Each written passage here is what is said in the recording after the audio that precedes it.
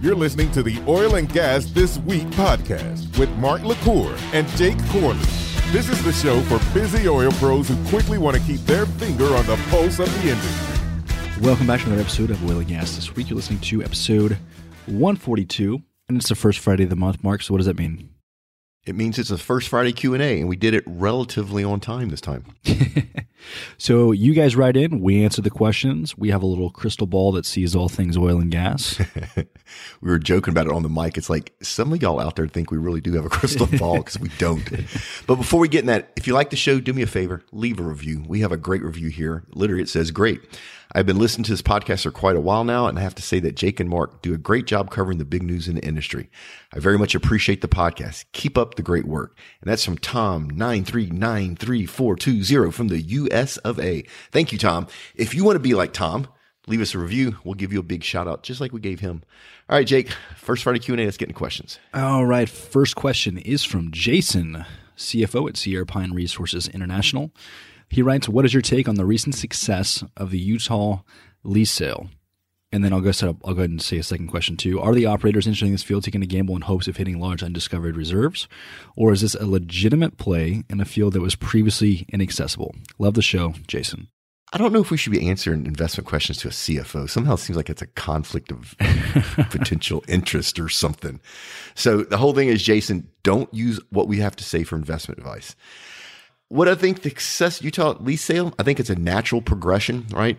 So they had 52,000 acres that was auctioned off. This is all part of our current administration opening up lands. You know, it's really close to a national monument. I can't remember what it's called, but there is a lot of hydrocarbons there, and that area. Utah is not one of the most economically viable states in the U.S., and that part of Utah is really, honestly, one of its poorest counties. So you're talking about bringing jobs, and not just any jobs, but good, high-paying jobs to an area of the state that could really use the revenue, that could really use the money, right? And so, you know, you have the typical environmental people out there saying that, you know, most of these have some type of threatened species, and they're not going to sit idly by. Stop it, right? This is, you know, BLM's leasing this land out. We can do this economically. We can do it environmentally friendly. In fact, we can walk away from that land after we go finish production and leave it in a better shape than before we got there. And in the process, we're going to create jobs for the people that live in that part of the state. So Jason, I think this is a natural progression, right? So as we tap out the other shale basins, and as I say tap out, as operators snatch up prime acreage and other sales basins, as an operator, you start looking to see if you take a chance and go into another basin. And going out here in the whole Utah area, it's not really that much a chance. Those reservoirs are proven. They're there. It's just we got to do some work, like build some infrastructure to help drive the cost down. So hopefully that answers your question. And then what was the second part, Jake? Is this a legitimate play in a field? Yes, this is a legitimate play in a field that was, now you say previously inaccessible. It was physically accessible. It was financially inaccessible when you looked at some of the other shale basins. But as we go through time, you'll see more and more and more of this, of basins that basically dried up in the 80s. They didn't dry up, but the operators walked away. You can see the operators go back and revisit them, because with our new technologies, we can get a lot of the oil out the ground. And then Jake, I had lunch end of last week with, I'm not going to mention the name of the company, but they were talking to me about this new technology that will allow us to get about another 20 or 25% of the oil out of the ground in all these shale plays. Well, right now we're only able to get 15% at the most. Most operators get 10 or 12. So you're talking about some new technology. It's right around the corner that could make these basins that are marginal super productive. So good question, Jason. Glad you love the show. Thanks for writing in. Cool. Up next is a question from Tom Jewett. He's a graduate student from University of Idaho. He writes, thanks for hosting such a great show and helping young geologists such as myself hear about other aspects of the industry I have not yet been exposed to. My question is, with China constructing these artificial islands in the South China Sea and attempting to take control of more maritime land, do you think this is partly motivated by prospective oil and gas prospects in the South China Sea? And how do you think this will affect exploration efforts in the area? Thank you.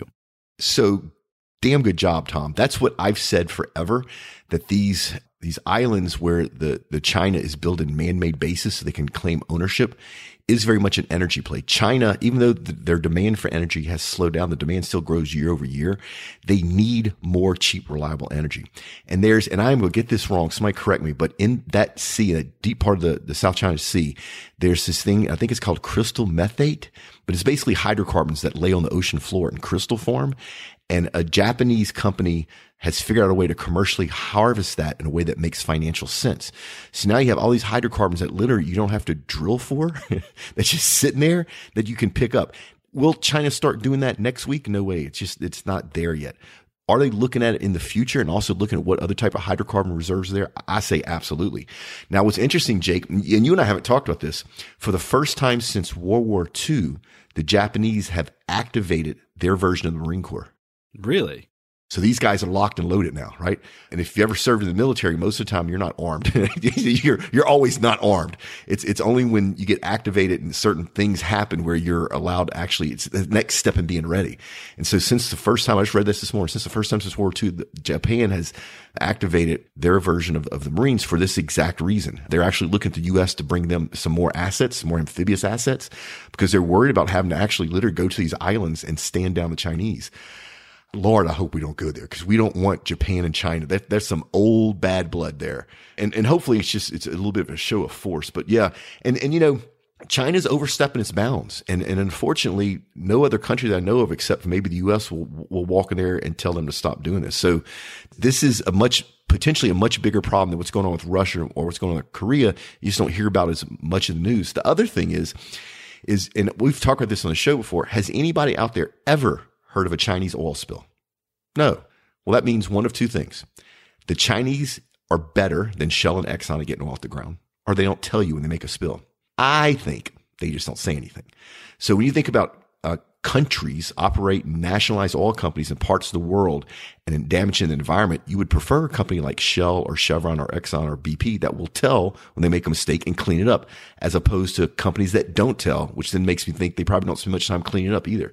So just from an environmental point of view, you really don't want China, looking for hydrocarbons there. Now, from the Chinese point of view, if nobody says you can't do this and you build an island, now you own this, well, now it's mine. So this is potentially a much bigger mess. We'll see how our current administration, the Japanese administration, and the European administrations handle this. Cool. Up next, question from Dustin. He writes, first of all, thank you for the informative and enjoyable podcast. What do you think the next... Wait. We missed it. Had a second question from Tom. I just saw that. See, also, I'm actively seeking employment opportunities as a geologist upon my graduation in May. So if you have any input, shout outs on that, it'd be greatly appreciated. So Tom, wait until we get to this couple more questions and we'll answer his question, which goes along with the second part of your question. I'm sorry, Jake, go ahead. Okay, so what do you think the next year holds for the Scoop? Continental and Gulfport are both down there, but I haven't seen production data from very many wells. A couple years ago, it seemed like the Scoop and Stack plays were up and coming darlings of the U.S. land. Density looks to increase in the Stack, but the Scoop has been mostly quiet as far as I can tell. What is it with our industry and these weird acronyms? All right, let's try this. SCOOP, South Central Oklahoma Oil Province, SCOP. Stack, Sooner Trend Anadarko. There's Canadian and Kingfishers in there somehow. I just can't remember what it is. Maybe it's counties or something. Anyway, at least I got SCOOP right. All right, so here's two parts of the U.S. where they have a lot of hydrocarbons in the ground, that they have some issues years ago with disposal water causing earthquakes. That's been disproven, or it's been fixed, I should say. They have about the third biggest recoverable hunk of natural gas in the country, but they're also home of Cushing Hub, which is what sets the price for WTI and other things. So there's hydrocarbons there. They were hot and heavy. People picked up assets. When I say assets, they picked up property, right? Mineral rights. They've gotten really good results doing horizontal fracking out there. The other thing is, that nobody talks about, is there's little to no produced formation water. So that means that they don't have to deal with water disposal.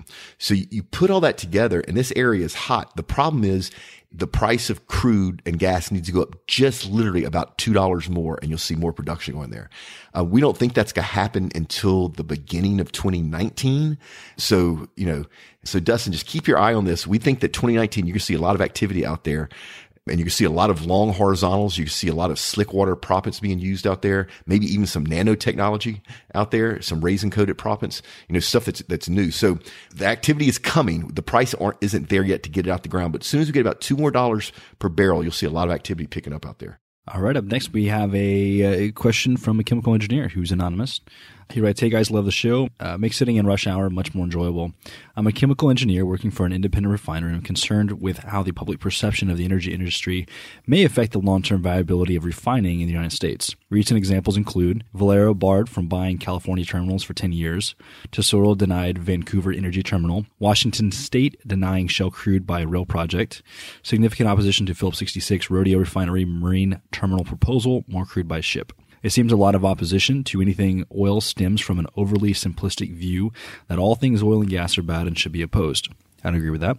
I used to be part of the problem. When I was a freshman in college, I told a friend that I would never work for an oil company as it would be immoral. I thought this way until we visited a refinery as part of a class trip and realized how ignorant I was. How can we, as an industry and individuals, help steer the conversation and restore the image of the industry so the public at large better understands how much of a net benefit oil and gas is to society? Furthermore, what should our industry be focused on to enhance our environmental performance and display our stewardship for the environment? Finally, there seems to be pressure on large investment funds to divest from oil and gas. Is there any information that an independent refiner or upstream company should be providing to the investment community so they better understand environmental performance? Should there be a standard environmental metric like we have for personal and process safety, i.e. like OSHA, recordable incident rate, API tier 1.5, I guess? Thanks. Whew. It was a mouthful. We got a smiley face in there too. Okay, so engineer, which is, he didn't want to say his name. A couple of things. One, if you get a chance, reach out to me. One of our requested podcasts is actually oil and gas refining and petrochemicals. I'd like to just talk to you, see if maybe you have an interest in working with us on that. To get to your questions, so let me tell you what's going on, is you have parts of our country, geographic parts of our country that think about oil and gas differently politically. And I hate picking on California, but I'm going to do it because it makes me happy. So you talked about the Valero barred from buying the California terminal. You talked about Phillips 66. That one's also in San Francisco and California.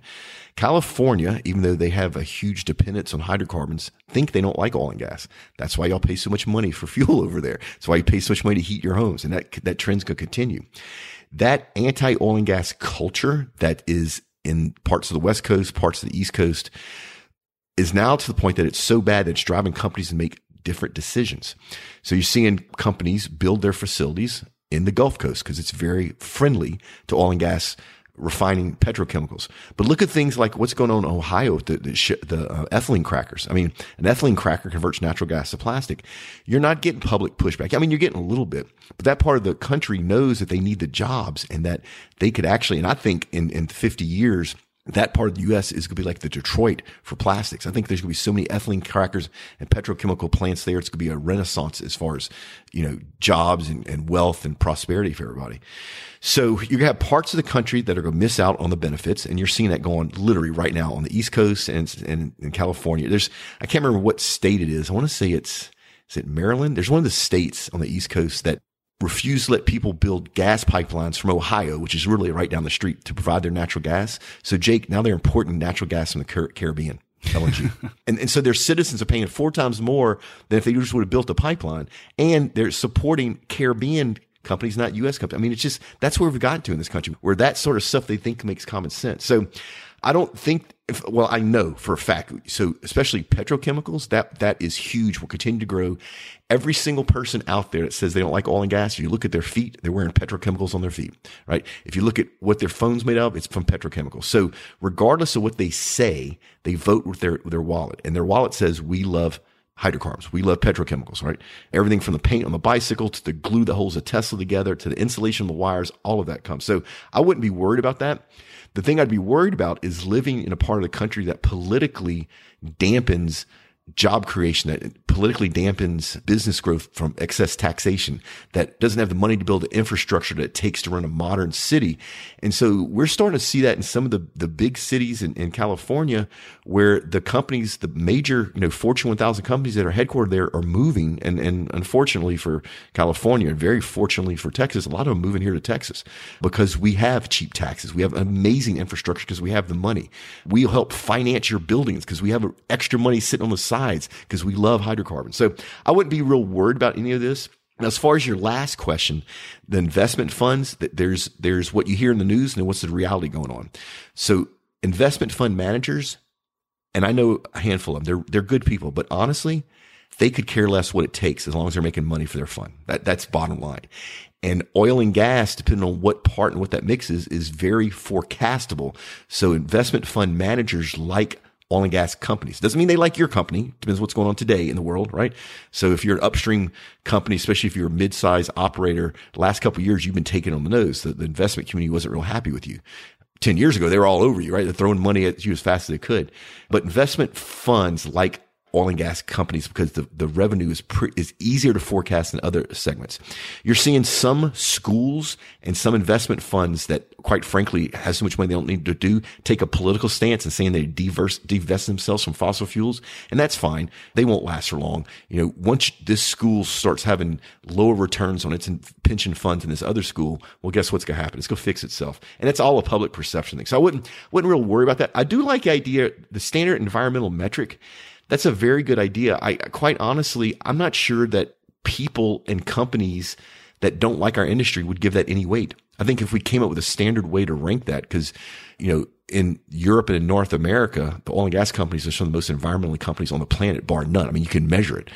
I'm not sure if I had those metrics and I brought it to somebody that didn't like our industry, if they'd pay any attention to it. I kind of think they just blow it off, So, but yeah, don't be worried about this. Hydrocarbons are here forever.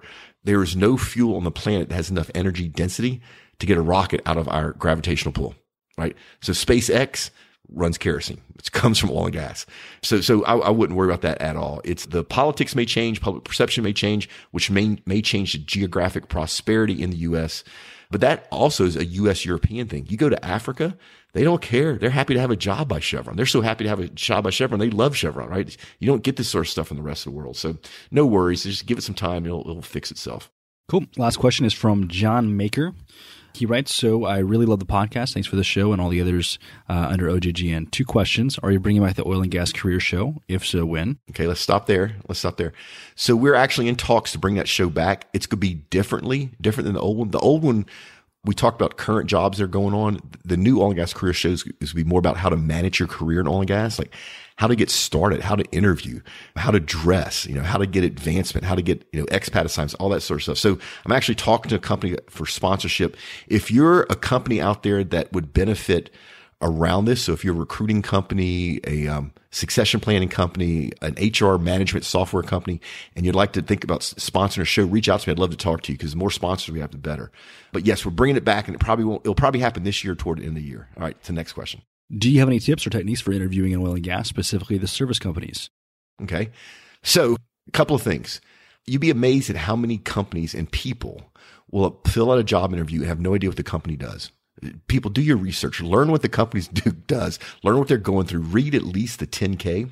And then for the job that you're applying for, figure out 2 separate things. I need you to be able to articulate why you want the job and why you would be good at the job. 2 totally separate things. And during the interview, you need to bring both of those things up. Do some research, look up typical interview questions so you can be prepared so stuff won't catch you off guard. And then more importantly, I need to make sure you have more questions for the interviewer than the interviewer has for you. You want to do as much interviewing in that initial interview as they do. You want to make sure it's a good fit. One of the things I tell people all the time is if you, after the interview, if you think it's a good fit, ask the interviewer, hey, if we go to the next step, I'd like to take one of my peers out for lunch just to pick their brain about what they think about working here. That shows, number one, that you're committed to making sure it's a good fit. But number 2, you understand that culture is different in different companies, and you have to have as good a cultural fit as you have to do a job skill fit. And then you'll hear a lot of people tell you to practice. Jake, in my experience, that's never real. So if you practice like you're interviewing with me, you know that it's me. It's not like really practice, right? So I wouldn't say, I would take that out of their practice. The final thing I'll leave you with though is when you walk out of that room, one of the last things you say or ask for is, look, whether this is a good fit or not, can you commit to let me know one way or the other? And then pick a date, next Wednesday. This way you're not hanging on a branch. They've made a commitment to you. And quite honestly, if they don't keep that commitment to you, you probably don't want to work there. So there's my tips around interviewing for oil and gas service companies. I thought I was going to have something to add to that, honestly, but I think you pretty much covered everything, Mark. I think all those are great tips, and that's exactly what I would suggest. Yeah. So yeah, and it's just be yourself. It's the point now where people that interview often can pick out the bullshit, quite frankly. Just relax and be yourself. If you're awkward, if you're nervous, it's okay. Hey, say I'm nervous. I haven't interviewed very often. They get it. They've been there as well too. But good question, John. Thanks for reaching out. And yes, we're working on that careers podcast. It's on the list. Oh, that's some good questions, some different questions, but some good questions. Speaking of good questions, if you'd like to write a whole bunch of questions and need a place to keep them until you send them in, you should go out and try to win one of these Red Wing offshore bags. It would hold thousands and thousands of questions, right? No purchase necessary. See official site for rules and details. You go to redwingshoes.com/podcast, put your information in, and we give away one lucky winner a week. Rig count, Jake, what are we up to? 1,088 rigs. Wow, that sounds familiar. And then events on deck. By the time you hear this, it may be too late, but Patrick and I will be out in the Permian, a LinkedIn local, April 19th. We got OTC coming out April 3rd to May 3rd. I gave away a bunch of OTC passes in my last newsletter. If you missed it, you've missed it for good. You got to wait till next year. If you want to make sure you don't miss that and other stuff, go sign up for it. Jacob put a link in the show notes. One click and you can sign up, and we send all these oil and gas events out once a month. We don't charge you anything for them. And then Jake, we got a happy hour coming up, don't we? Another one? Yes, we do. Our last one was so successful that we were doing another one on April 25th from 6 to 9 p.m. Beer will be provided, probably some food. Last time we got a keg of Shiner and we got a keg of Bud Light, and then WeWork had, they had their little pony kegs with some craft brew. Turns out everybody likes darker / craft brew, and nobody really touched the Bud Light. So we're going to make sure that we accommodate accordingly moving forward. But we had over 200 RSVPs at the last event. I think about 150 people showed up. The entire floor there at WeWork was jam-packed. We're going to post some photos that we took and some video from the last event as well. But I will put the RSVP in the show notes for you guys to come out. And we'd love to meet you and have a good time. Yeah, and Jake, a couple of things I thought were noteworthy. Number one, the wine disappeared. Yeah, that's true. Right? The wine went quickly. The other thing is everybody I talked to said this is one of the best oil and gas networking events they've been to ever, anywhere in the world was this one. So it's limited space. Come shine up. Speaking of this sort of stuff, if you're a company and you'd like to get in front of all these people working oil and gas very easily, very inexpensively, I think it's less than $450. Reach out to Julie. Jacob put her link to her email in the show notes and say you want to sponsor the happy hour. We're looking for drink sponsors. It's not much money. You get your logo plastered everywhere. You get a big shout out. We may even get you on a podcast or two. So reach out to Julie if you have an interest in doing that. And then Jake and I have a bunch of stuff we're doing this year, a bunch of events. The entire Oil and Gas Global Network has a bunch of events. If you'd like to spend your marketing dollars in a way that gives you better results than pitching a booth somewhere, reach out to me. I'd be happy to share those details with you. And then when you go to oilandgasthisweek.com, give us your email address. We promise not to spam you, and that's where we're letting people find out about stuff first. We're working on that. I know I didn't do it last time. We're working on it. And then if you want to find out about stuff second, go to the Oil and Gas Global Network LinkedIn group, and we're doing a little bit better job over there. Now that we've picked Julie up, Jake, I think a lot of this back office stuff is good, just streamlined, because she's a machine. She's crazy. She's a Terminator. She gets stuff done. So yeah, everybody, you can see a lot of stuff going on. Don't think that's me and Jake. That's Julie getting stuff done behind the scenes. This is a good First Friday Q&A. If you want to ask your questions, let us know. Go to the website, click on Ask a Question. If we read your question on the air, we'll give you a big shout out. Ready to get out of here, Jake? Let's do it. All right, folks, remember, do great work, pay it forward, and we will see you next time.